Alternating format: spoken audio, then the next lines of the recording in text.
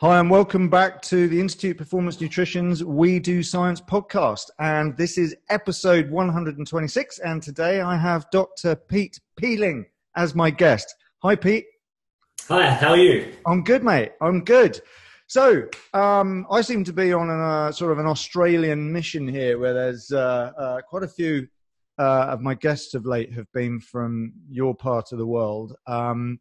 And the reason why I'm having this chat with you today is, as we were just discussing off air, was I had recently done a podcast with Dr. Trent Stellingworth about altitude and how, nutrition can play a role in that. And during the course of that research, I had read, I read all sorts of stuff, but in particular, I found myself getting quite deep into your work on iron.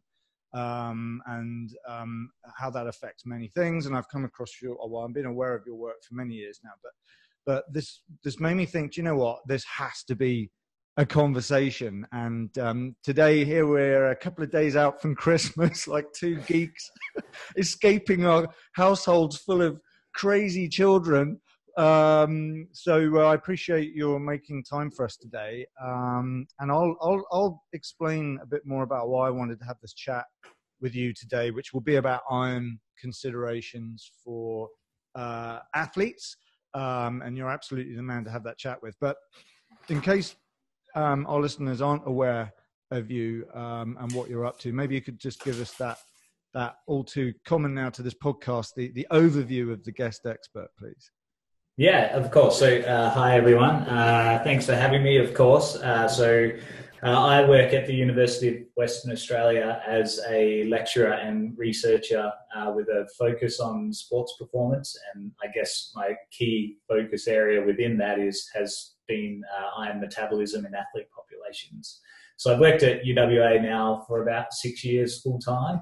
And prior to that, I used to work at the Western Australian Institute of Sport as a physiologist, where I worked with about 7 sports programs, quite similar to, I guess, how Trent works in the Canadian system, except my role was more at a state level rather than a national level, although our kayak program had 5 Olympians in that squad. So it was a high-performing group within that kayak program at the time. So from there, I moved into the university system, and I then flipped my role. When I was working as a practitioner, I had a fractional appointment as a lecturer, and now I'm full-time in the university system. I have a fractional appointment back in the institute system where I work as the director of research for the Western Australian Institute of Sport. So we have a research program there. We have 9 embedded PhD students that are looking to answer coach-driven questions as part of their PhDs. So that we get this kind of joint benefit from work-integrated learning, where the students are performing service provision roles, but also answering questions that are coming from the trenches and trying to help coaches get best outcome in their daily training environment. So I'm kind of across these 2 roles at the moment and having a lot of fun. No, well, that's awesome. In fact, I'm really pleased you just mentioned the trenches, because as you may have heard in previous episodes, that is a phrase I like to use to describe the realities of practice, which is, where we find that theory rarely articulates itself. And that's what I find very interesting about the spectrum of research, the spectrum of knowledge that exists out there on various topics, and, the different perspectives that different researchers have. And everyone, for the most part, they've all got a great deal of value to offer. But for me as a practitioner, the difficulty is sometimes differentiating, that knowledge that is firmly grounded in theory, but not so much in, relevance to practice, and that which actually does manage to bridge that gap, which is what I'm all about with this podcast. And that sort of brings me to this topic, which,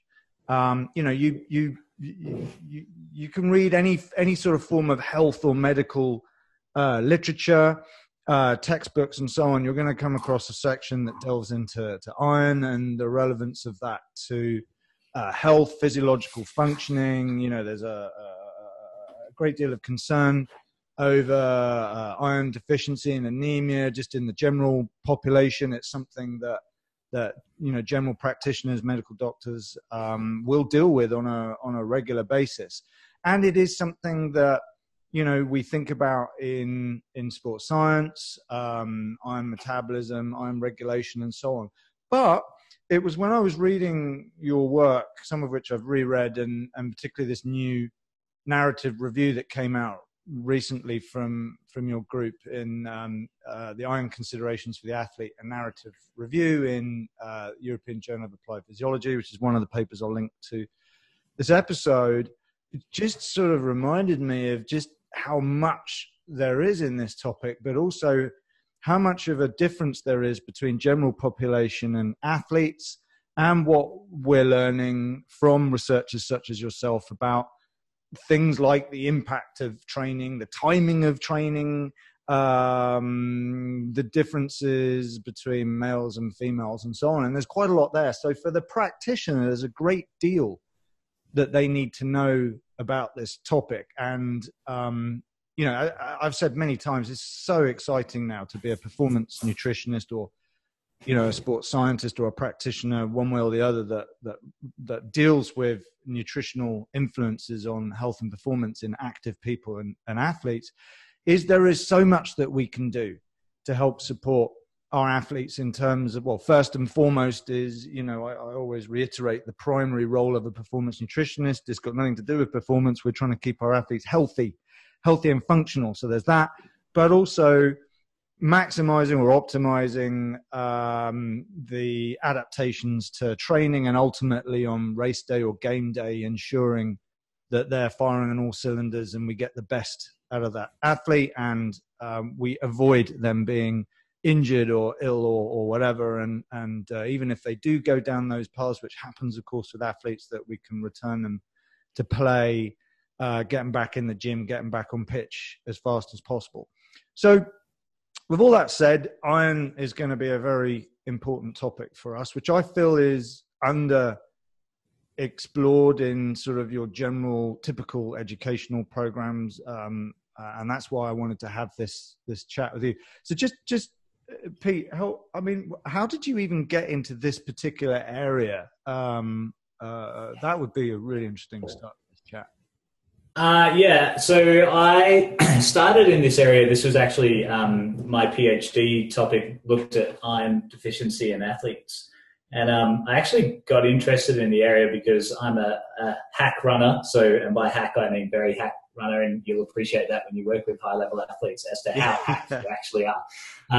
But when I was running through my undergrad kind of days, I had ferritin levels at 6, and I was always tired and wasn't really sure why. So I had a blood test and found out that I was iron deficient, and had to work on nutritional means to try and improve my iron stores during that period. And so I had a bit of fun kind of getting to know a bit about myself, but was intrigued by the concept of the more you train, the more I seem to struggle with my iron stores, and therefore thought, well, hey, that's something that's personally interesting to me.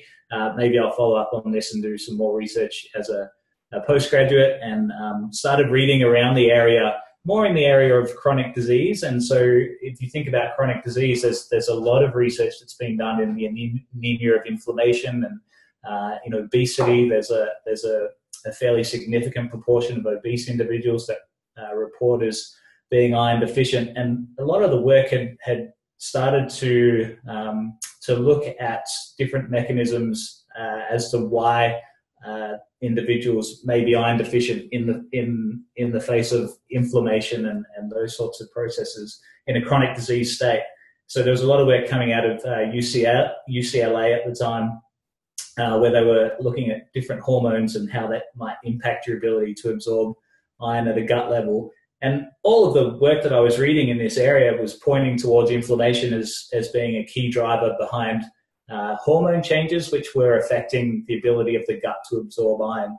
So naturally, I was kind of thinking, well, there's this known link with exercise and inflammation, so maybe we could apply what we know from this clinical model into a sport-related domain. So we started to do some work in this area and look at some of the hormones that were being traced in the clinical population and applying that back to a sporting population. And at the same time as we were kind of thinking this way, another group in Europe were also thinking similarly. And so a couple of papers came out at about the same time that started to find an association between exercise and our master iron regulator, which is a hormone known as hepcidin. And then our work has kind of stemmed from that point. Yeah, I mean, you've obviously had a deep level of fascination for this for reasons that you've already introduced us to. And I have to say that, you know, when I read your work, particularly this narrative review, you know, I mean, it's mind blowing, really, just how much is involved with this. So your paper actually starts off with a statement, which is iron is a fundamental mineral used by the body for numerous processes. And I mean, that's almost an understatement, isn't it? Because iron is, I mean, there is a lot of nutrients that you could have gone into. You could have gone and explored, you know, the role and relevance of a specific, you know, mineral like boron or zinc or something. But iron is like the superhero, the king of kings. I mean, just, you know, just so we're all on the same page here, maybe you could just give us a little basic overview of why do you describe iron as a fundamental mineral in the first place? Like, why is it such an important one to spend all that time on? Yeah, so really relevant to athletes, I guess, is the functions that iron plays in the body. So if we think about a red blood cell, the job of the red blood cell is obviously to carry oxygen around the body and deliver that oxygen to the working muscle. And for a red blood cell to do that, it uses iron to bind oxygen and actually carry the oxygen within the red blood cell around the body. So without those iron complexes within the red blood cell, we wouldn't be able to carry oxygen and therefore deliver it. So if you think about oxygen as being a key prospect to energy production, in an aerobic sense, then iron is really important in our ability just to walk around, but from an athlete perspective, certainly to run. So that's one key component, is the delivery of oxygen and the carriage of oxygen around the body. But then when the oxygen is delivered to the muscle, and we think about cellular processes, iron complexes are also involved in energy production at the level of the mitochondria. So for us to produce ATP, we obviously use a number of enzymes to create that energy, and some of those enzymes are iron dependent as well. So not only are we talking about delivering oxygen to the muscle, but we're also talking about the muscle producing energy for work. Both of those processes are dependent upon healthy iron stores, or at least having iron in the system to be able to do that. The irony of those two things is that the body doesn't produce its own iron, so we have to look to external sources to be able to supply the iron that the body needs to do those, to function as it does. And the only way that we can really get iron from a natural perspective is from food. So it's this kind of challenge and a balance that's really exciting, is the body's completely dependent upon iron to be able to function, yet we have to look to external sources to be able to do that.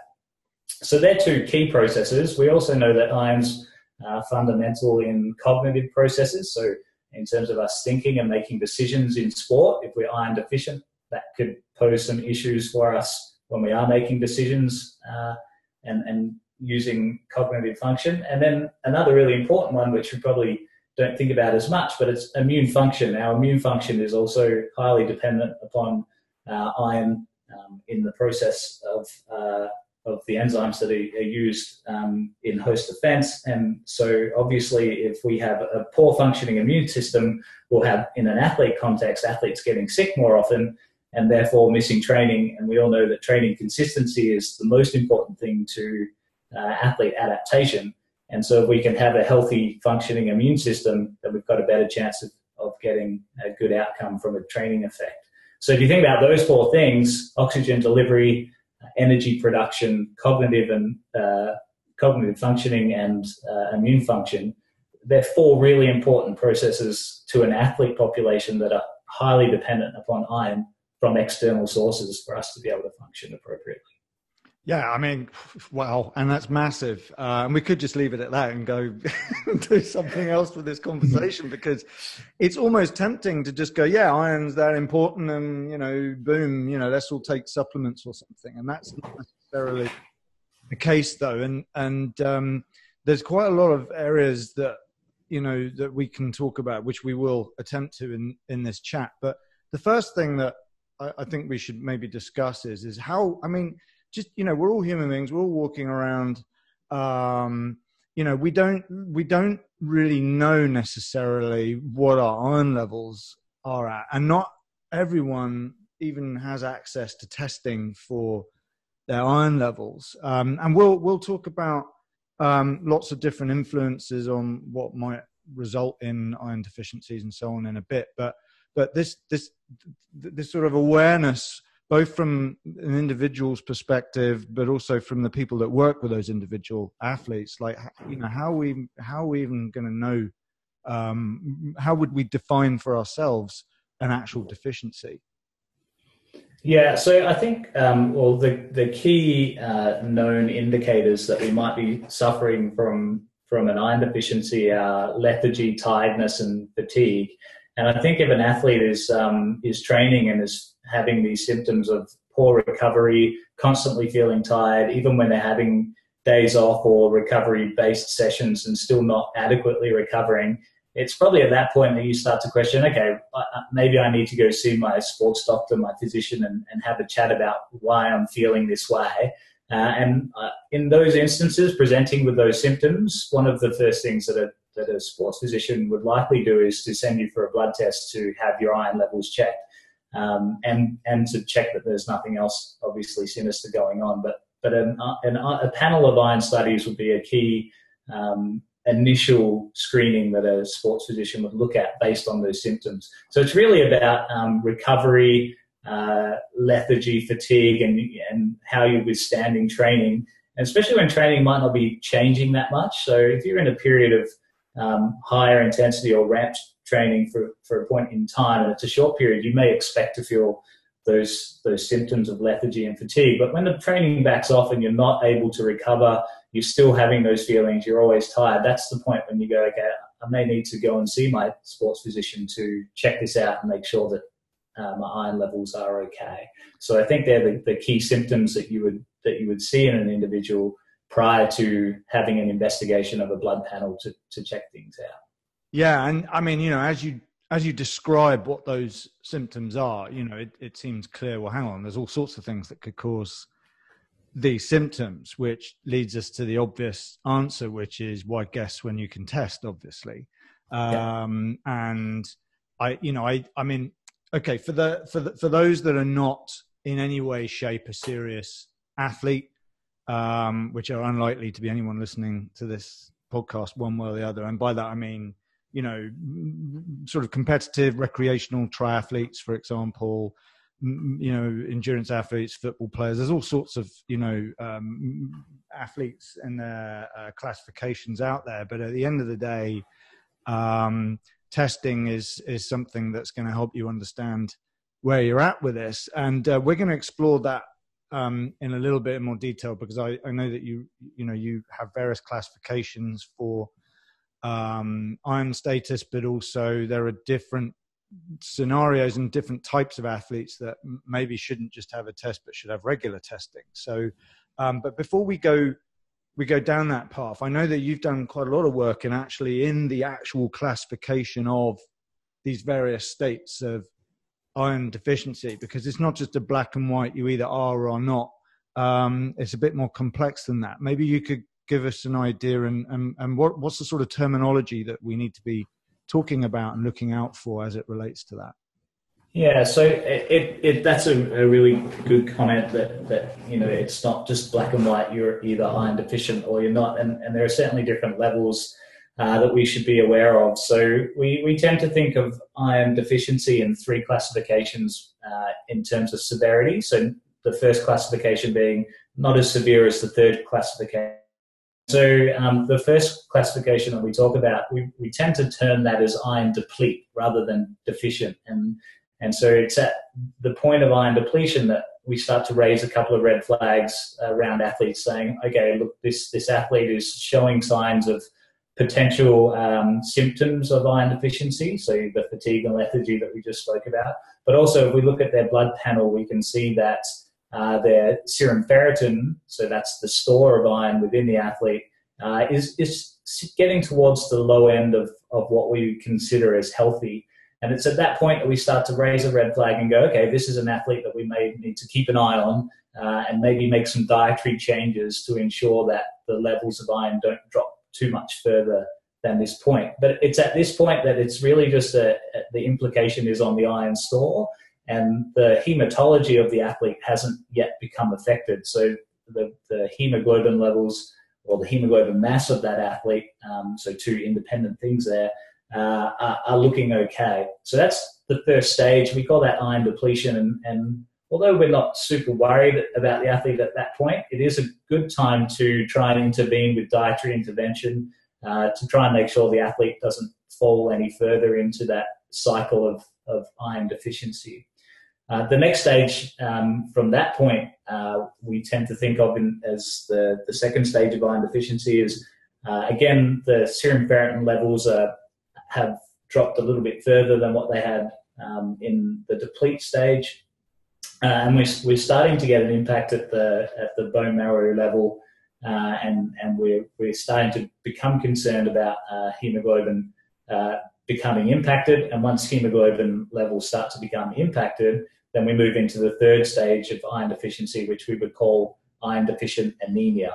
So that's the three stages that we talk about. But if you wanted to, I guess, keep it super simple, we could say that you could either be iron deficient non-anemic or iron deficient anemic. And the differentiation point between those two, so both of them have low serum ferritin levels, with iron deficient anemia having lower serum ferritin than iron deficiency, non-anemia. But the primary difference between the two would be the fact that hemoglobin levels have become impacted.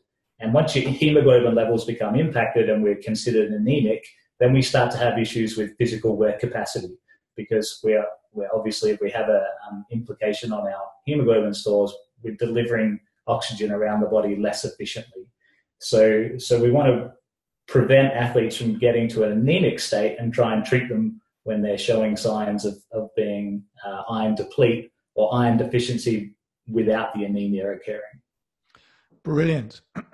There's so much there that I want to get into. And before we get into this, what are so what? Well, what are the consequences of this? And we'll get to that in a minute. But I want to just come back to, what I just said is why guests test.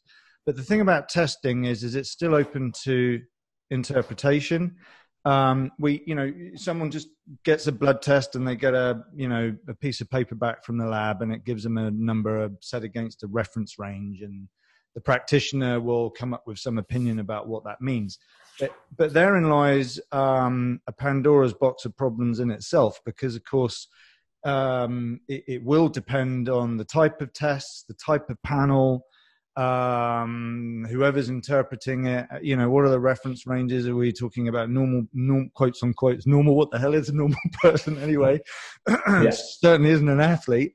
And then you've got average athletes to elite athletes, males and females, and then there's my favorite part of all this, which is, well, what about the various nuances, the contexts that are involved, pre-training, post-training, because there are so many things that will influence what essentially we see on that piece of paper that the lab produces, and how we should be interpreting that information. And I fear that this is an issue that, they'll just maybe go see their general practitioner, get a blood test, and they'll assume that whatever that number is how it should be, interpreted as being okay or not okay, or false positives and so on.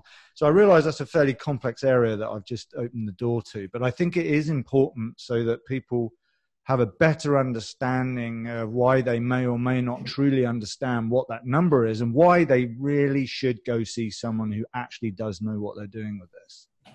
Yeah, it's a really good point, and to the point where in the paper that you've mentioned that you've highlighted here, the narrative review, we've tried to put together a bit of a table, or at least a framework as to how practitioners and athletes can go about ensuring that the test results that they get are optimized to be able to make a call on where the athlete is at. Because, as you mentioned, there are so many factors that go into possibly impacting the variables that we look at to determine if someone is iron deficient or not. And that's one of the real criticisms of the blood panel that we do use to detect iron deficiency in general populations, but specifically in athletes. So I'll probably take a step back, but one of the key variables that we look at in terms of determining an athlete's iron stores is their serum ferritin level. And we tend to use a cutoff value of around 30 micrograms per litre of serum ferritin to determine whether someone has a healthier iron store or is starting to fall into an area where we might consider them to be iron deplete. The problem with that is serum ferritin is actually an acute phase respondent. So in periods of inflammation, for instance, then we would see an increase in serum ferritin levels. And as we kind of spoke about at the start of the podcast, exercise lends itself to inflammatory states, at least acutely. So if you send an athlete for a blood test after they've done a training session, you will probably get an elevated serum ferritin level, and therefore you may make a call around an athlete's iron status that could be quite detrimental to their overall outcome. So what we've tried to do is put together a framework that directs people around the best case scenario that you can create for an athlete or any individual in going into a blood test, so that ideally the panel that we get back is reflective of their baseline iron stores without the implications of these inflammatory states that can elevate the different levels of the panel. And similarly, a training effect can do that too. So if we get a blood plasma expansion, some of the variables that we look at in the blood panel are also sensitive to changes in plasma volume expansion. So we've got to be really careful as to when we test and the conditions that we send an athlete into testing to have their blood panel done.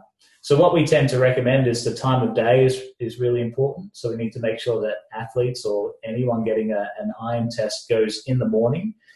We would ideally see that occur on a rest day, or at least coming off of the back of a rest day before an athlete starts training again. So they've had at least 12, preferably 24 hours of rest, that they're in a hydrated state, and that they haven't completed any eccentric-based muscle damaging type exercise in the 2 to 3 days prior to that blood test, because obviously those eccentric based exercises can cause a significant inflammatory response and could alter some of these acute phase proteins.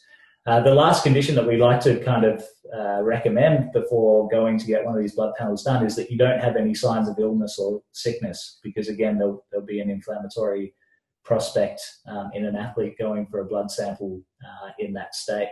So there are a lot of considerations going into when an athlete should get their blood panel checked, and you really do need to talk to your practitioner, so that's your medical sports doctor, to make sure that you've got your timing right and that you're getting the test done when it's appropriate to make a good call on where your iron levels are at. Yeah, you see, I find that fascinating for a number of reasons, because, well, the main thing that crops up in my head is over the years, not so much with individual athletes that I've worked with, but people in team sports.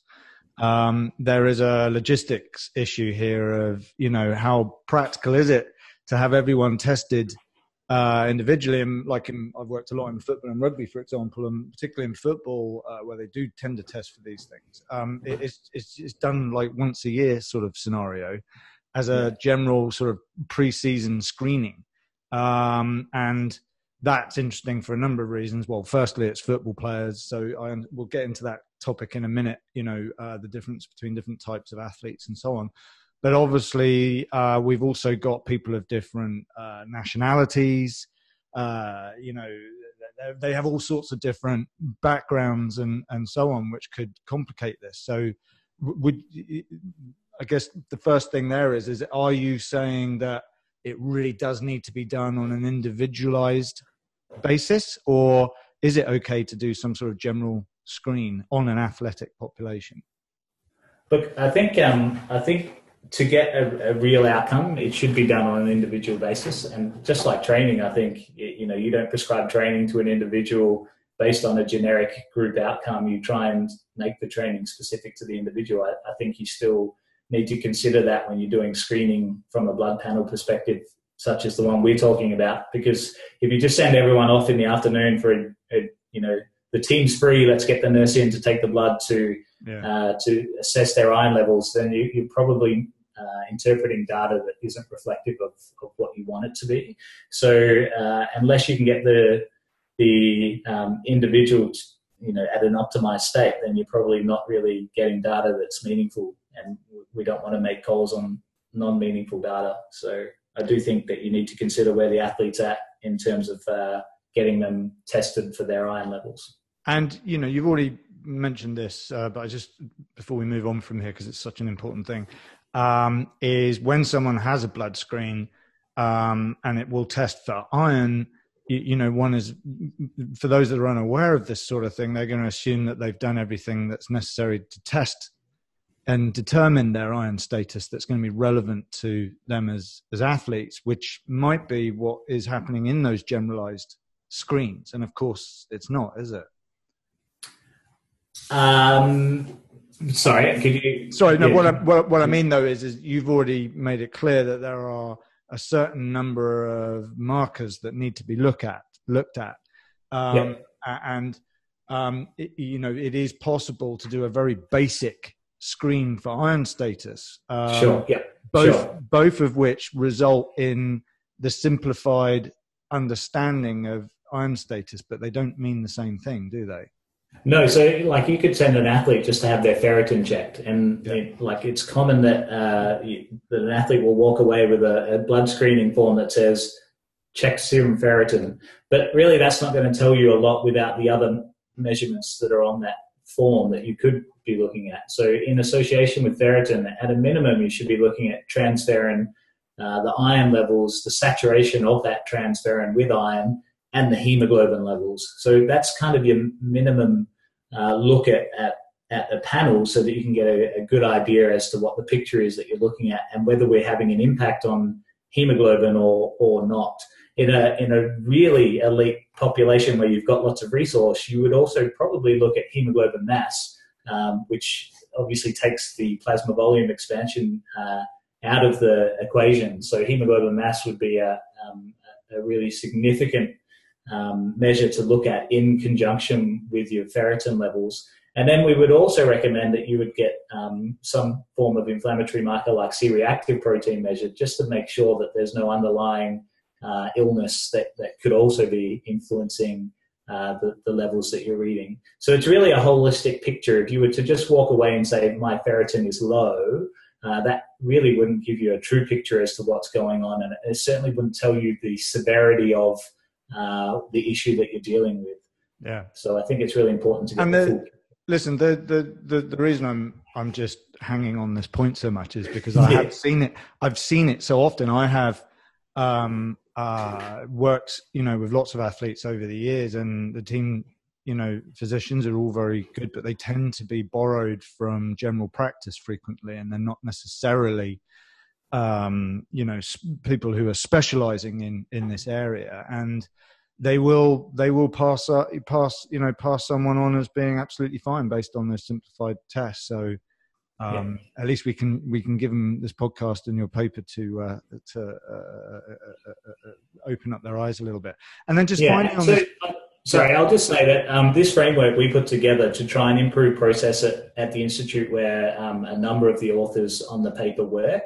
And so this framework has kind of been implemented into our institution's policy, in a sense, around how athletes are screened. So we've tried to put it together to be practical, so it's usable. And the people that are on the paper are all practitioners themselves. So hopefully it's a usable guide as to how to go about screening appropriately within the means of the common markers that we would get from a blood panel. Yeah. Brilliant. Yeah, well, as I said, this paper is going to be linked to the podcast. And then just finally on the testing, then, you know, they don't just necessarily do this once a year, which for some people's progress, because they don't get tested at all. But what do we need to be thinking about frequency of testing? Yeah, I think if you have no history of iron deficiency, and so the institute where I work, for instance, people have a generic annual screen. If there's no issues on that generic annual screen, then you've probably got an athlete who, you know, with healthy iron stores consistently on their annual screen is showing healthy iron stores. Then that's, you know, you can tick over with that and just monitor them over time in the context of making sure that those pre-test conditions are met. Yeah. Then you've got, so one thing to mention is there's a difference between males and females, in that females are consistently shown to be at a greater risk of iron deficiency than male athletes. And so just that in itself, with a menstruating female athlete who's probably partaking in an endurance-based sport, those are some tick boxes that would make us say, well, this is probably a more at-risk population. So it's that population that we might start to test biannually. So it's not just a one-off and go, oh, there was a problem, but we attempted to fix it. It's making sure that we know the underlying risk factors that lend themselves towards athletes being predisposed to iron deficiency. If we're a female athlete in an endurance sport with a regular menstrual cycle, then we should be checking those athletes on multiple occasions annually to make sure that that their iron stores are appropriate. And also biannual screening would also be recommended for athletes that have a known iron deficiency in the past, and it's been something that you've been working on to try and improve, just to make sure that your intervention has some efficacy to it.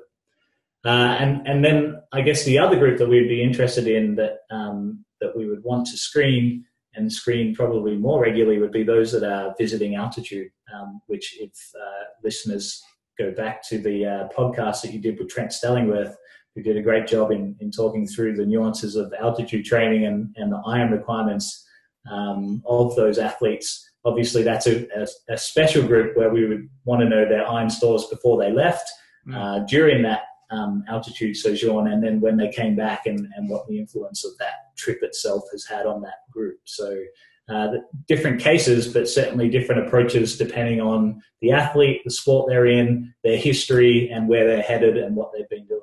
So certainly it's not a one-size-fits-all test where you can take a lot from just the serum ferritin number. You've got to consider the context around those numbers to be able to make a call as to how to go about treating the issue if there is an issue, or not being concerned if there is no issue. See, I can see why this wasn't just a PhD. This is just many, many, many studies. This is such a big topic, and all it is just a 4-letter word, iron. And we've already been talking for like 40 minutes about this. So let's get into some juicier stuff, because I know people want to learn even more about this. So, right, look, okay, iron is seriously important. We know this. You've helped us understand why, and we've dipped into how that might affect us, which we're going to go much deeper into in a minute. But how does someone even get into this situation where iron status could be compromised? So by that I mean, like, you know, what are the different sort of contributing factors behind this situation? Yeah, so it's a good question. There are, as the context comment that we just made, and the number of PhDs or different studies that you could think of, this is probably a bigger can of worms to open.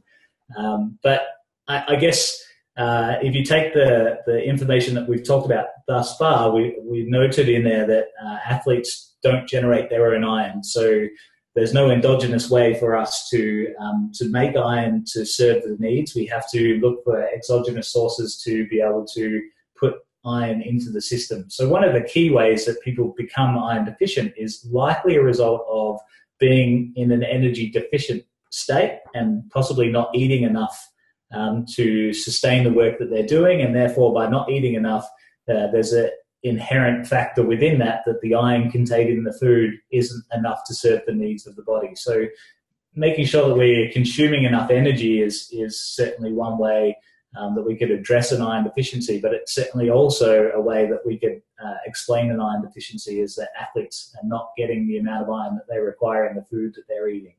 So that's one kind of really complex area that you could dive into. But then there's these other exercise-related mechanisms that lend themselves to us losing iron. So adding a burden to our iron levels based on the fact that we're exercising. So some of those include a concept called hemolysis, which is the destruction of red blood cells. And this tends to happen to older red blood cells, especially when we've got high-impact sports. So hemolysis is the destruction of the red blood cell, which means that the content of that red blood cell is leaked out into the system and the iron is leaked out with that. So the body has a pretty unique process to try and tidy that up, because free iron floating around the body is quite toxic. So macrophages kind of cruise around and clean up the mess from senescent red blood cells. But then the macrophage kind of locks the iron into the macrophage, and the master regulator that we'll talk about in a second almost locks it within the macrophage, and it's hard for us to recycle it. So we'll come back to that, but that's a process around how we possibly lose iron from exercise. When we exercise, we obviously get dehydrated, and one of the implications from becoming dehydrated is we get gastric lesions from the GI tract rubbing during exercise, and we can lose some blood in our stool. So that's another way that we can lose iron, because we're losing blood.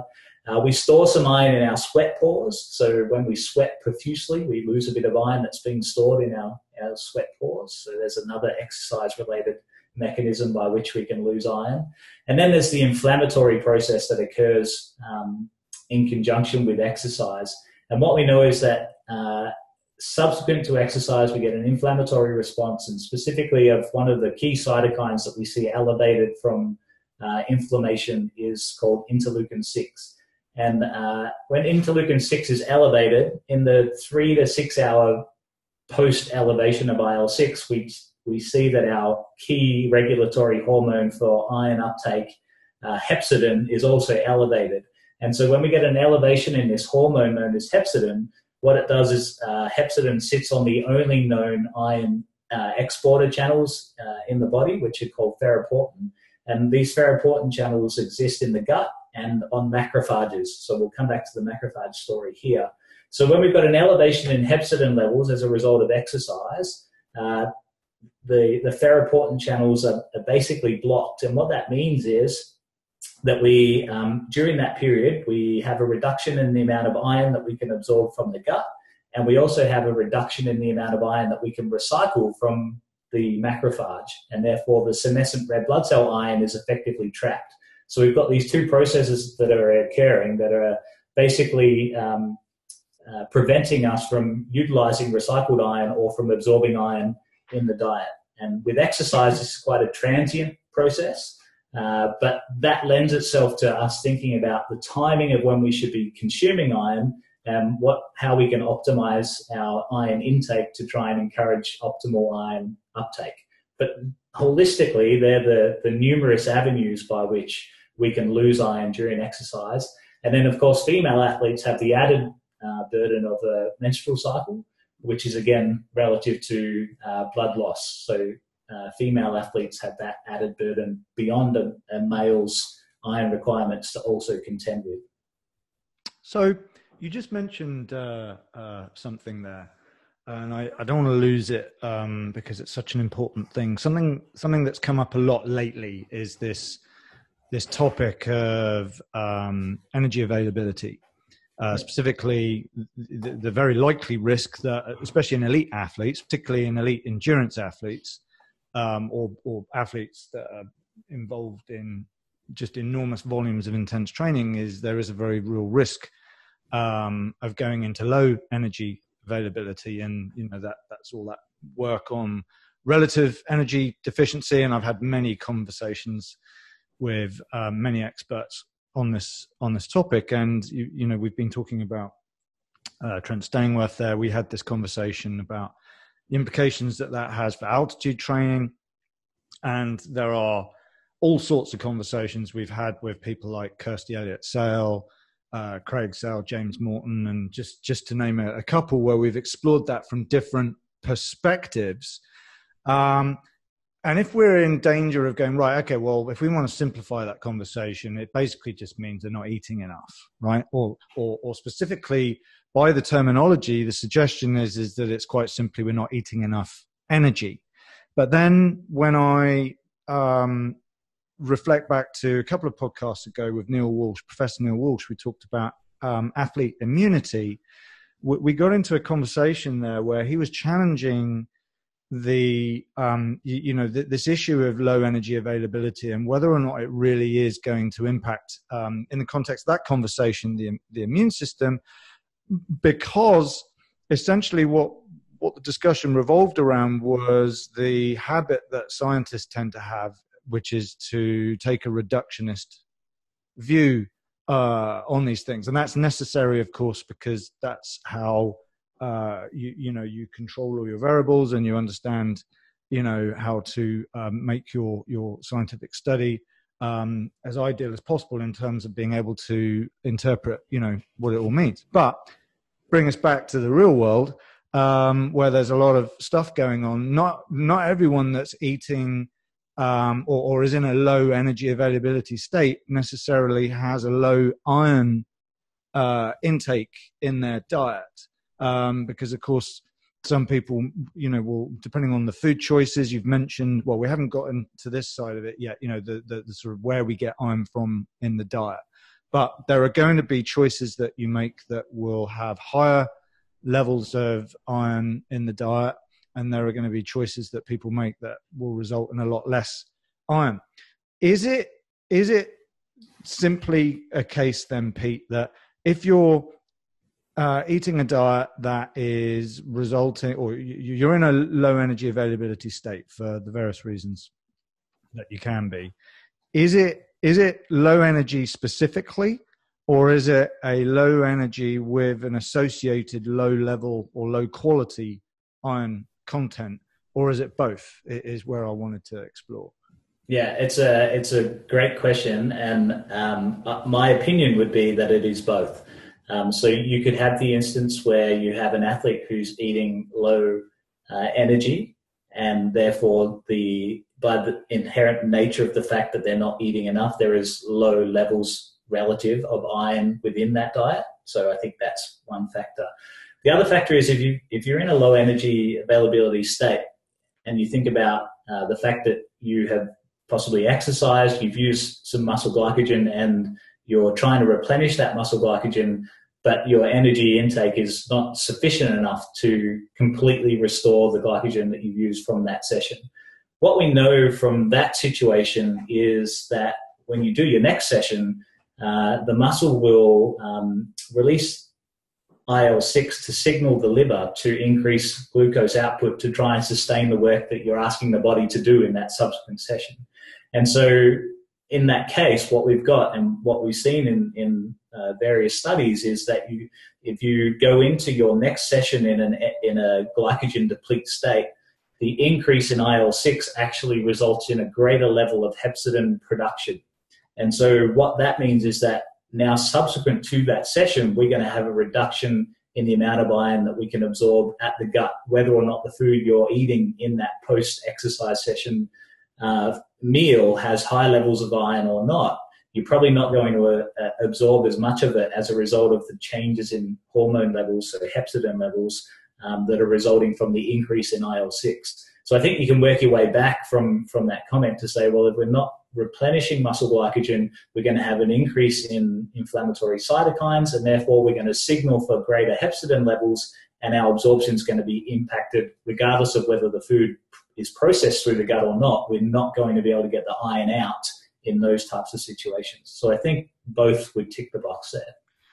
And I'm really pleased that you went into it at that level, because the next point I was going to say, which is a very popular area now, and I've talked to a lot of people about the benefits of nutrition periodization, and in particular carbohydrate restriction, train low, that sort of thing. And I've done loads of podcasts about that.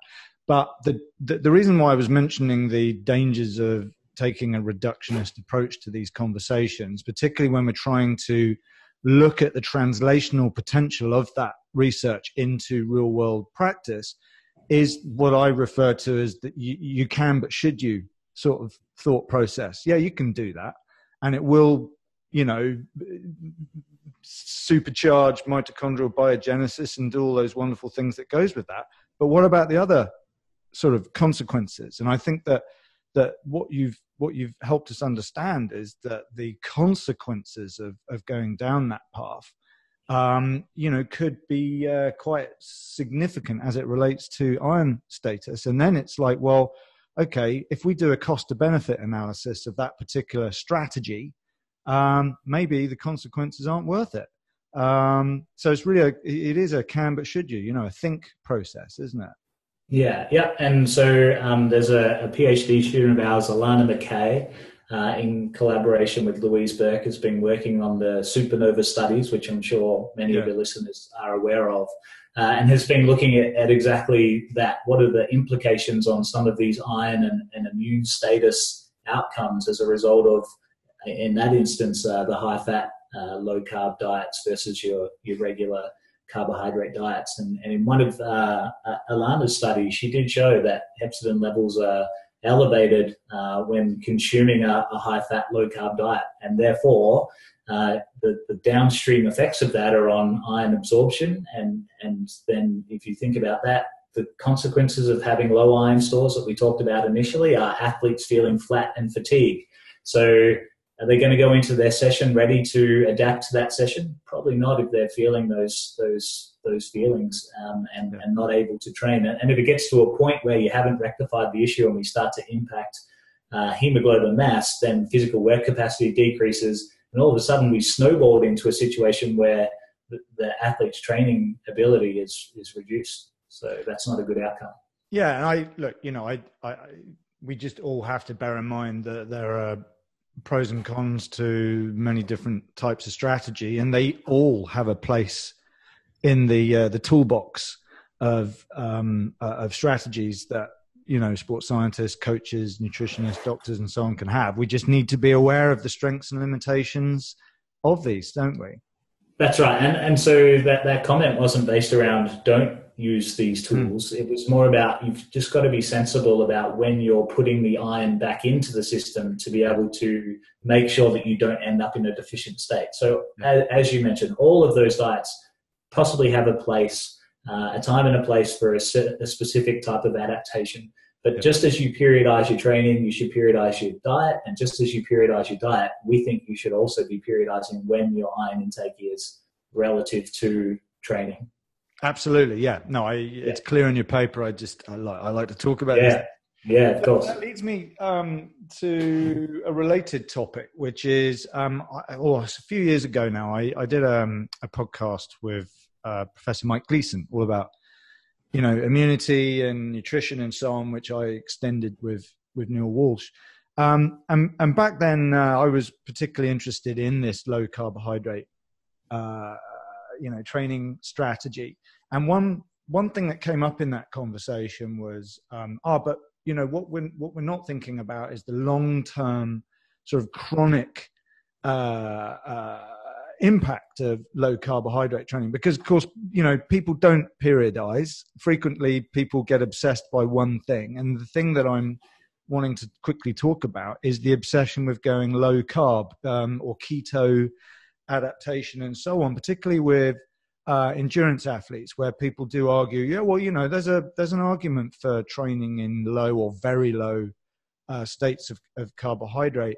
And they're basing that on, the research that, again, just to illustrate the reductionist research that is looking at the pros and cons of that on metabolic efficiency, substrate utilization, maximizing the body's ability to use our significant stores of fat and preserving those precious stores of carbohydrates.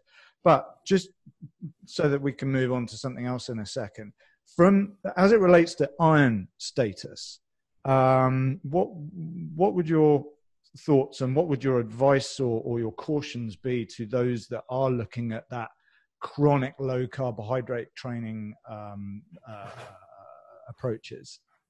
Yeah, I think the timing of intake is really important, and we'll probably move on to that anyway. I think that over a prolonged period of time, like a training block, we know that if we're looking for adaptation, our iron levels are going to fall over.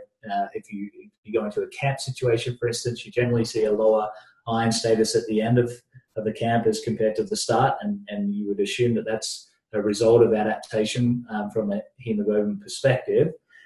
So if you're on a long-term or a more chronic keto diet, it's probably about the food choices that you're making. So making sure that there is enough iron content within the foods that you're choosing for that diet, and knowing that there's an impact there of having low carbohydrate availability and potentially an increase in the inflammatory states. It's going to be really important to make sure that your iron is being consumed at optimal times that we know within the post-exercise period are going to have best outcomes on your ability to absorb iron. And I guess we may get into that as we move through the podcast, but certainly from our perspective, it's in the morning and as close to finishing exercise as possible, especially if you know that the exercise itself is going to have an increased inflammatory response as a result of the low carbohydrate, and therefore making sure that you can get the food, the iron within the food that you're consuming into the gut within enough time to beat the increase in hepcidin, so the regulation of iron absorption, as possible. Brilliant. Yeah. So again, that's an example of anything can work. You just got to be aware of a great number of things in order to get this right. Clearly. Exactly. Yeah. And I would say we're still exploring what those optimal times are. So we've got some really good data that's just been produced by a student of ours, Rachel McCormick, who's her thesis that she's about to submit is titled Optimizing Strategies for Iron Intake. So we've been working quite a lot on strategic ways to consume iron, but there's still at least 10 studies that you could do at the back of her PhD to try and optimize how you go about doing this. Brilliant.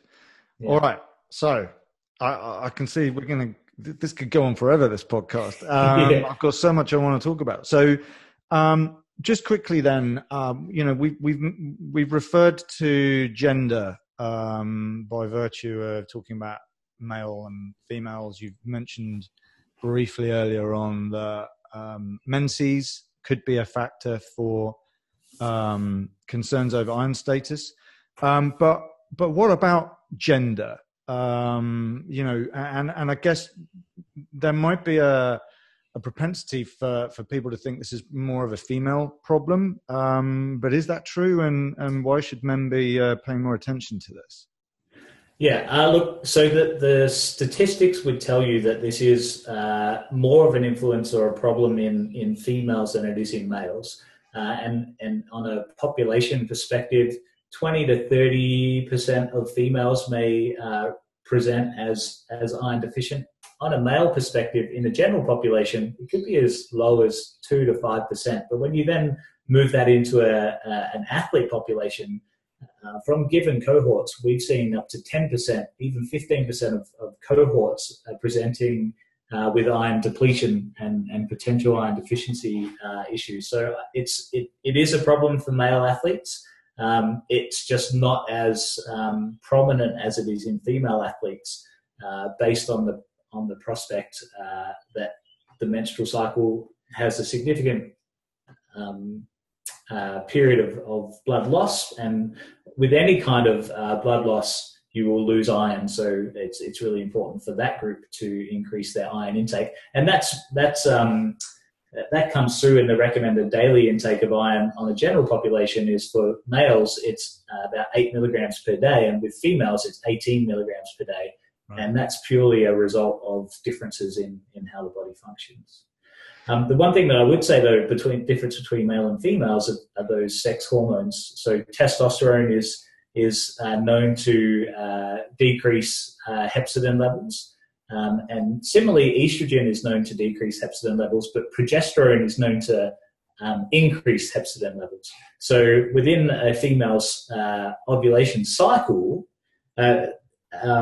menstrual cycle, should I say, there's surges in different hormones that will alter the ability to absorb iron at the gut level. So whereas men are fairly consistent, females have these variations in hormones that can affect their ability to absorb iron at different stages of that menstrual cycle.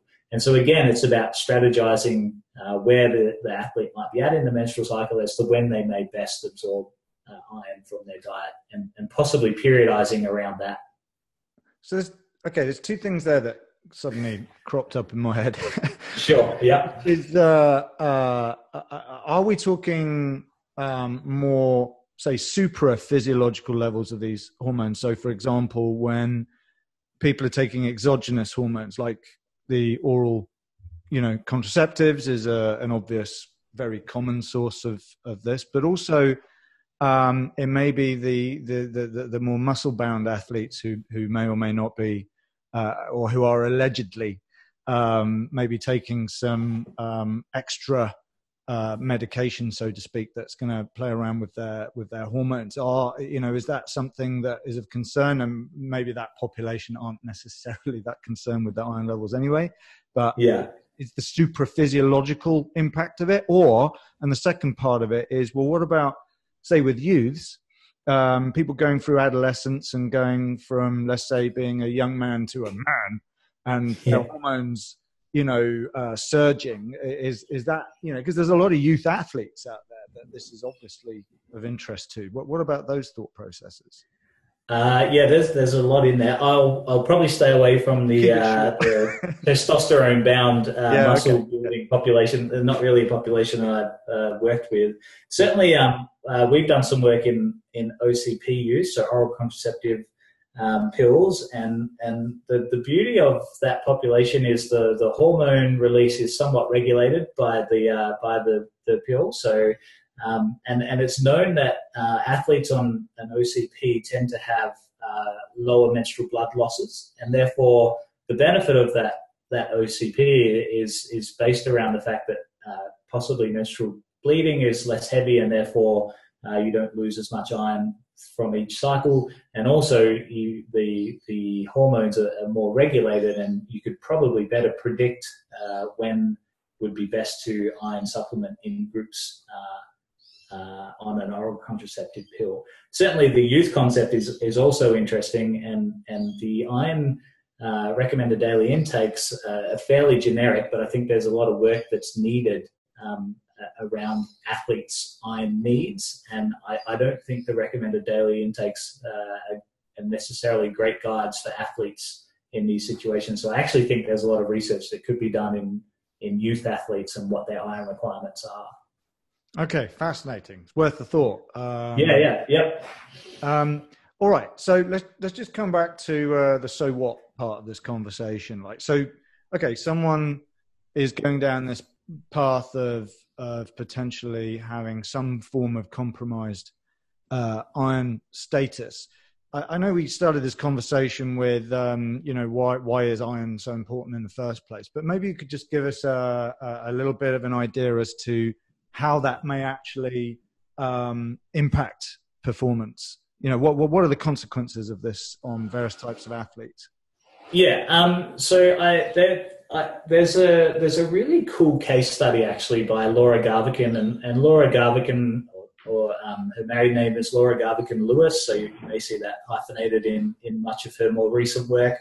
But Laura has done a lot of work with us, and she's done a lot of work with Chris Gore and the AIS, looking at different forms of iron and how you get iron into the body. But Laura actually wrote this really cool case study on an N of 1. And the great thing about this case study is it was an elite athlete. They had really good control on training, and they had really good control on supplementing, and they had really good measures that were really consistent over time. And what Laura's study showed is, on this case study, the athlete presented with fatigue, lethargy, like we spoke about before, had a blood panel, serum ferritin levels were really low, hemoglobin mass was in the 300s, which for an elite female runner is really low.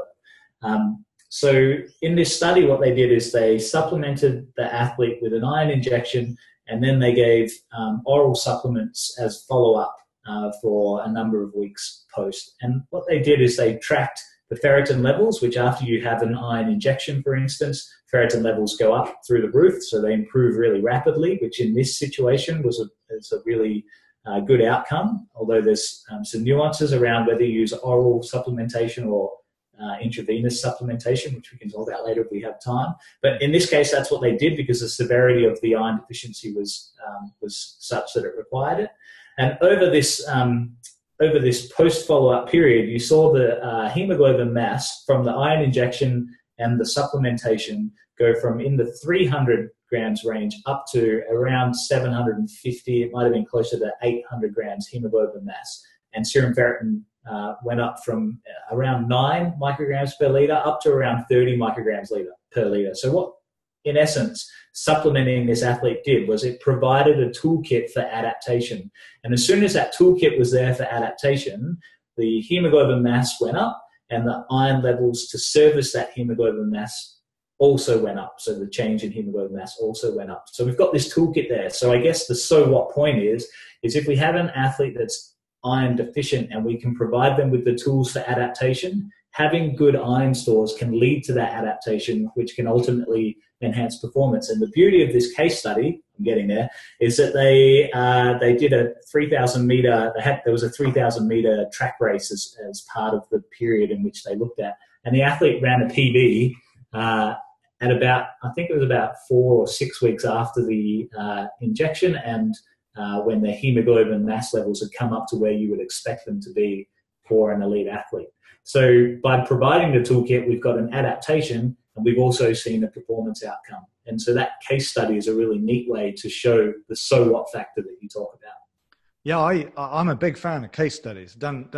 Published a few myself, and that leads me to an interesting point that's worth a brief look at. Is when we look at the body of knowledge that exists out there, that comes from studies that are done on non-elite athletes. And by elite, I mean, not the case study you've just discussed. It's going to be, people who the researchers can actually get access to, who might on some level be sort of elite, but not necessarily elite at, world class. Is that something that we need to bear in mind on this, when we're looking at all this information? And is that something that you're very conscious about in your own work? Yeah, probably two parts to that. I think Trent's podcast that he did with yourself was great when you asked him a similar question. He said, I think he said bugaboo, which made me laugh. But elite was the term elite was a bugaboo for him, and he said that in that very charismatic Canadian accent that he has. Yeah. But I agree with his commentary there in that if you're going to use the term elite, it should be someone who has an appreciable chance of making a national team, a world championships, or an Olympics. That's elite to the worlds that we work in. The thing about iron, though, is that it's relevant to all populations below that level as well as that level. And the nuances around that elite level are contextual. So they're about all those things that we spoke about before. And in that group, the periodization of training becomes, of supplementation, for instance, becomes all the more important because it's a group where your opportunities to have an impact are quite limited. Whereas in the general population, you could probably get away with more generic processes. So I think as you get to the pointier end, you have to be more and more mindful about being specific to the individual and taking their context into account when you are applying these supplement protocols and those sorts of things. Yeah, so obviously, number one, absolutely need to be testing. And number two, you absolutely need to be aware of the demands of the training and the long-term consequences of that. All right. So look, we're talking about nutrition, and we've been looking a lot sort of what's been happening under the bonnet, under the hood, so to speak, with this. But, people get into this situation not just because of their training, not just because of being in low energy availability. It might just be because they're making poor choices through their diet, or it may not even be a poor choice. It may be just the consequences of their particular diet they follow, which could be by preference or religion or whatever. If we just take a food first approach to this part of the conversation first, just by virtue of that's what we do as humans. We eat multiple times a day. We eat for different reasons. Just generally speaking, what is the impact of diet on iron status, and what are the consequences of those preferences that we have? Yeah, it's really important, and I really like the term food first approach, and I like that term in many different aspects of performance nutrition. Specifically to iron, I think a food first approach is something that we take when there's an athlete who's on the borderline of healthy iron stores, and we want to try and see if we can prevent them from falling into a deficient state. So food first approach is really good there, because you can try and optimize diet to get a better outcome. But there are some nuances around diet that can affect your ability to absorb iron. So probably the most logical one to discuss is vegetarian athletes. And so what we know is in the food that we eat, there's two types of iron that we can come across. And so there's heme iron, which we find in red meat sources or meat sources. And there's non-heme iron, which we find in plant-based foods like leafy green vegetables and those sorts of foods. So a vegetarian really only has access to these non-heme iron sources. And what we know is within the body, we process those two different types of iron quite differently. And non-heme iron is much less efficient at getting across the gut than heme iron is, to the point where we may only absorb between 2 and 20% of non-heme iron, of a non-heme iron content of the food that we're eating. Whereas in the heme iron context, we might absorb anywhere from 5 to 35% of that iron. So we've got a much greater chance of absorbing the iron from the types of food we're eating if the iron is coming from a meat source, as opposed to if it's coming from a vegetable source. So vegetarians have to be extra mindful about the amounts of iron that they're getting in and how much of that iron that they're going to absorb from the types of food that they're eating. So they're going to have to increase the types of food that they have in that diet that are containing, that are high iron containing. The other thing to consider when we're talking about a food first approach is there are lots of enhancers and inhibitors of iron uptake at the level of the gut. So a well-known iron enhancer is to consume your iron with vitamin C, and vitamin C seems to help that transport process of iron across the gut. Whereas things like tannins and calcium seem to be iron inhibitors. So if we're consuming high calcium containing foods or teas and coffees with the foods that we're eating, the tannins within teas and coffees can inhibit the iron absorption at the level of the gut. So we need to be mindful again around what the composition of the food is we're eating, and trying not to mix inhibitors with high iron containing foods, which I always find there's some irony around calcium being an inhibitor, but cereals, so breakfast cereals being iron fortified, the two don't generally go together. So you should put your orange juice on your cereal rather than your milk. Yeah. Good luck with getting my kids trying to eat that one, though. Yeah. Although there is a bit of work out there that shows that although there is a calcium inhibitor in the milk, you still do absorb some of the iron from the cereals that are being consumed. So it's not a case of it doesn't get across the gut, but it's just that those inhibitors make it less efficient. And we don't just stick food in our mouths. We have to do things like chew, digest, absorb. We also may be eating in a nice relaxed state, or we might be eating, on the run, literally. Is there anything there that is worthy of thinking about? That comes to mind, no. I guess if you're not in a relaxed state, then your ability to digest the food is obviously implicated. But I haven't come across anything that looks at, I guess, a stress state versus a relaxed digest state, and what the implications on iron might be. So I just asked to answer that. Yeah, but it's interesting. Yeah, it could be. Well, maybe that's another study for someone. And because a lot of athletes, particularly like athletes who I'm thinking I work a lot with ultra endurance athletes, for example, and these are people who will do many events throughout the year. The training alone is just absolutely nuts. So they're in a constant state of low energy availability. The consequences of iron deficiency are all year round, but one place that they have to consume food is whilst they're out there doing their events. And that's where, I was thinking, are there ways that we can deal with that even whilst they're consuming food whilst they're performing? Yeah, it's actually really interesting, and because there are so many factors that contribute to the potential for you to absorb iron, it would probably be quite hard to nail it down. But I imagine in a chronically stressed state, your body is not really in the right, shape to optimally take in nutrient and digest it anyway. So I think it would actually be a really cool look at chronic stress and what the incidence of iron dysfunction might be. Although I'm not aware of it, but it could exist. Yeah, and I just one area I think that would be of interest might be in the more sort of military side of things, where you've got these sort of soldiers or elite special forces out in pretty crazy environments like altitude and low energy availability for protracted periods of time, particularly during times of conflict, where iron status is absolutely going to be of interest to the soldiers out there.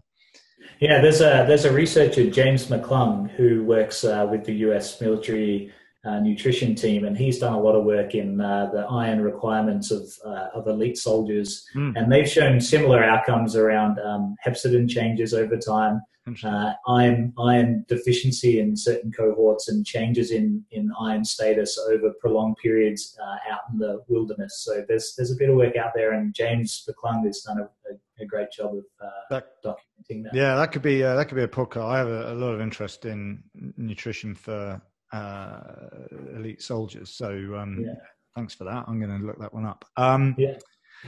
Look, we obviously could keep going, and I'm just mindful that beyond the listeners that their brains may have exploded already at this point, there is a time limit that we that we might be extending here. Let's just quickly then. Well, not quickly necessarily, but let's get into the other side of this then, right? So we're aware of causes and consequences of, issues relating to iron status for active people and athletes in particular. Let's talk about the beyond the so what. Now let's do something about it. So, what kinds of strategies are there to I think you've basically covered the prevention side of things, but let's say we now realize that we are in varying states of iron deficiency, whether it's non-anemia or right the way through to full-blown anemia. How would we deal with this? I know it's difficult to generalize, but if you could give us sort of your overview on that would be really helpful. Yeah, so look, I think there's three approaches that we generally would consider to fix a problem, and the first one we've kind of touched on, which is that food first approach. And for us, we would generally recommend that food first approach in athletes where their ferritin levels and their other blood panel markers would suggest that they are kind of on the borderline of being iron deficient. And so within that context, it's about working with your dietitian to try and improve your plate, basically, and make sure that what's on your plate is correct, that you've got the best chance of absorbing iron from that food first approach. If we then move down into, we've got an athlete who is considered iron deplete, but their hemoglobin levels are still okay. So they're iron deficient, but they're non-anemic. What we want to do is prevent that from going any further into a full-blown anemia. So in that instance, the approach would be to look at some oral iron supplements, and probably many of your listeners would be aware of oral iron tablets, which are the most common treatment that are prescribed or suggested for an iron deplete or an iron deficient individual without anemia. And in general, so iron supplements can range in strength, if you like, or volume of iron within them from 60 milligrams through to 210 milligrams. as a low dose versus a high dose iron supplement. And so generally the research shows that if you can consume an oral iron supplement in the form of ferrous sulfate for 4 to 12 weeks, then you'll get a significant improvement in your serum ferritin stores during that period. And the efficacy of that approach is quite high. The problem of that approach is it's quite slow, so it takes kind of 3 months for it to have an effect, and even at that point, your ferritin levels don't really recover that well. They just get you to a point where you're considered, okay, you're probably now into a food-first approach to make sure that we can try and hold on to these iron stores that we've given you. But if an athlete presents in the iron-deficient anemic state, that would be a process whereby you would go through your doctor and talk about other treatment strategies. And the third treatment strategy in an athlete with really low ferritin stores, but more importantly, compromised hemoglobin or hemoglobin mass, that's a candidate for us to start thinking about an iron infusion, which is I guess another step beyond an oral iron supplement. And the iron infusions work really well because you bypass the gut. So the issue in how much iron we can absorb all hinges on our gut's ability to tolerate the iron and absorb the iron. So oral iron supplements are associated with high levels of GI distress, and athletes don't tend to deal too well or tolerate too well with them. So the third approach, and I'll reiterate, it's when serum ferritin levels are low, but importantly, hemoglobin mass is compromised. These IV approaches can bypass the gut, rapidly increase serum ferritin levels, but also have an impact on hemoglobin mass and therefore the hematological benefits of providing that toolkit to the athlete. We tend to reserve that approach for athletes that are iron deficient anemic, because a lot of the research that has tried this approach in athletes that don't have anemia tend not to see as good a results. So there's no improvement in hemoglobin mass beyond that, where it's healthy in athletes that are just iron deficient. It's not. So the intravenous approaches are certainly reserved for athletes whose hemoglobin mass is compromised, and we don't take using a needle for treatment lightly. So it needs to show cause that it requires that level of treatment because the athlete's health is of most importance. And some of these parenteral approaches in the research have shown issues with allergy to iron injections, anaphylaxis, and those sorts of things. So the decision needs to be made in consultation with the sports physician, and it needs to be a significant case for you to not go down the oral route or the food first route, and you need to be significantly compromised to be thinking about using a needle to treat this issue. But it certainly is a treatment methodology with good efficacy if the situation calls for it. Yeah, so I mean, for me, a big take home there is, as a nutritionist, there's a lot I can do in terms of improving the food first sort of approach to that strategy, ensuring that the overall quantity and quality, and to a certain extent the timing aspects of that are something that I can really help with. But beyond that, in terms of thinking about my own scope of practice, I think this is where we really do need to start involving another expert who can help with the testing and the interpretation of that, and then have a collaboration on there. Is there any sort of advice you have for us in that regard? Yeah, I think the key take home there is that this issue, but probably, all issues in elite sport require a multidisciplinary look at how you're going to approach the problem. So if you're sitting there thinking you're a nutritionist or a physiologist or a sports medicine professional and dealing with this on your own, you should probably think about how you engage a team to address it. Because if you've got the supplement process right by the doctor, then the physiologist can look at and tell you where in training this would be best to implement this, and when training loads would most efficiently be right for you to try and improve iron stores. And similarly, the dietitian can tell you about this person's eating and how you might manipulate their eating to try and increase their iron levels from that food first approach. So I think the take home there is really to work with your team and make sure you get the best outcome for the athlete based on the input from the different sides of the fence. Awesome. Pete, we've been talking for an hour and a half, and Wow. there are things that we haven't even got into, and we certainly don't have time for. I think I'll refer to the podcast on altitude training with Trent, where I think we got into iron status and altitude sufficiently, where obviously they need to read your paper anyway. And hypoxia is something else in your paper. Is there anything there that you briefly wanted to touch on? Yeah, I think Trent's podcast, so I'd encourage listeners to listen to your podcast with Trent. I think he does a really good job of summarizing that, but it's certainly important to screen athletes before going to altitude on the knowledge that you can have a fairly good impact on an athlete's ability to adapt at altitude if you do something for them before they leave. And if you know you've got an athlete in need of iron before they leave, you need to deal with it before they go. Otherwise, the camp in itself could be ineffective. So certainly it's an important mineral to be considering in those contexts around hypoxia, because the deal with hypoxia is obviously about adaptation from a hematological perspective. And if you don't have the toolkit to be able to adapt, then you're almost throwing money down the toilet if you don't sort it out before you go. So it does speak volumes for the screening process, and obviously the process of getting you to the camp in a good shape to be able to adapt.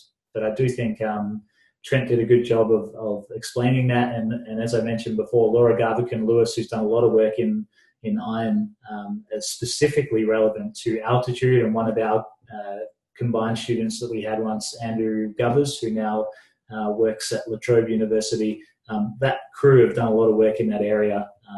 So some good papers there from those groups to read if you're interested. Yeah, no, absolutely. Thank you for that. All right, listen.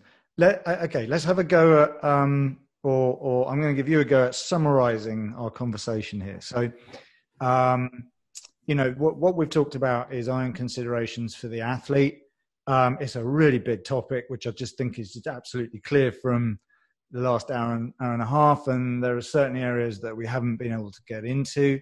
It's been fascinating generally, but if you're bumping into someone in the street and they're like, "What's all this iron? What's all this iron stuff about for athletes?" What is your sort of brief summary response? Yeah, well, that's a good question, isn't it? Do we have another hour and a half? I'm putting you on. Yeah. Look, I would say, all athletes require iron to be able to perform, and so having good knowledge of the iron status of your athletes is really important. To get good knowledge on the iron status of athletes, you need to have a rigorous way of assessing their iron stores, and it needs to be documented and processed over time to make sure you have a good picture of where your athlete's at. If you know that there's an issue, you need to treat the issue as early as you can. So testing allows you to red flag when things are changing and try and get on top of it early. And the best way to get on top of it is a food first approach. If it goes beyond an issue where food is no longer able to correct the issue, then considering an oral iron supplement to try and top up your iron stores could be really important. And if it goes beyond an iron deficiency and into an anemic state, then possibly working with your sports physician to look at parenteral means to improve iron status would be important. The reason that we do that is because we know if we have good iron stores, we're providing a toolkit for the body to adapt to the training stress or the environmental stress that we're putting it under, and adaptation generally leads to an improvement in performance. So if you work backwards from that, adaptation is hinged on having good iron stores in the context of changes in hematology, and therefore iron becomes important for adaptation over time. Perfect. What he said. Said. If you asked me to say it again, I'd have no idea. No. Well, you blagged it very well for the last 90 minutes. No, that was amazing. Thank you so much. I'm really looking forward to listening through that again. There's just so much to take from that. And of course, it's additive to the papers that I will link to. And if people want to, follow you more in your work, I'll put some links. But are you big on Twitter, or is there any way you like people to follow you? I have a Twitter account. It's I get on it and just see what others are doing. I try and put things up as our team's work comes out. So I'm semi-active on Twitter, I guess. So that's fine. Or my email address is always on the papers, so you can contact me that way. I would just like to say that all of this knowledge is generated by a big team of people, as all people's work is. So Mark Sim, Laura Garbican-Lewis, Greg Cox, Andy Govers, Alana McKay, Trent Stellingworth, Louise Burke, Claire Badenhorst, Rachel McCormick. This is all our team of people that work in this area. Debbie Trinder, Brian Dawson, lots of names who contribute to all of this knowledge. And I just so happen to be talking to you, but they could all do just as good a job in chatting about this area. No, that's it's an awesome group you're with. I've interviewed a lot of those people actually, so I'm familiar with many of those names. Cool. Look, thank you, Pete. I think it's time to let you go.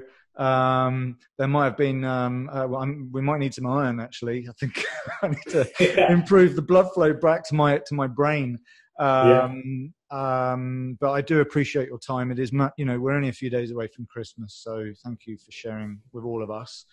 Thank you very much for having me. It's the names of people that you have talked to in the past. I'm privileged to have been asked. So thanks for having me. Well, we had to lower the standard just for now. Absolutely, I'm down with that.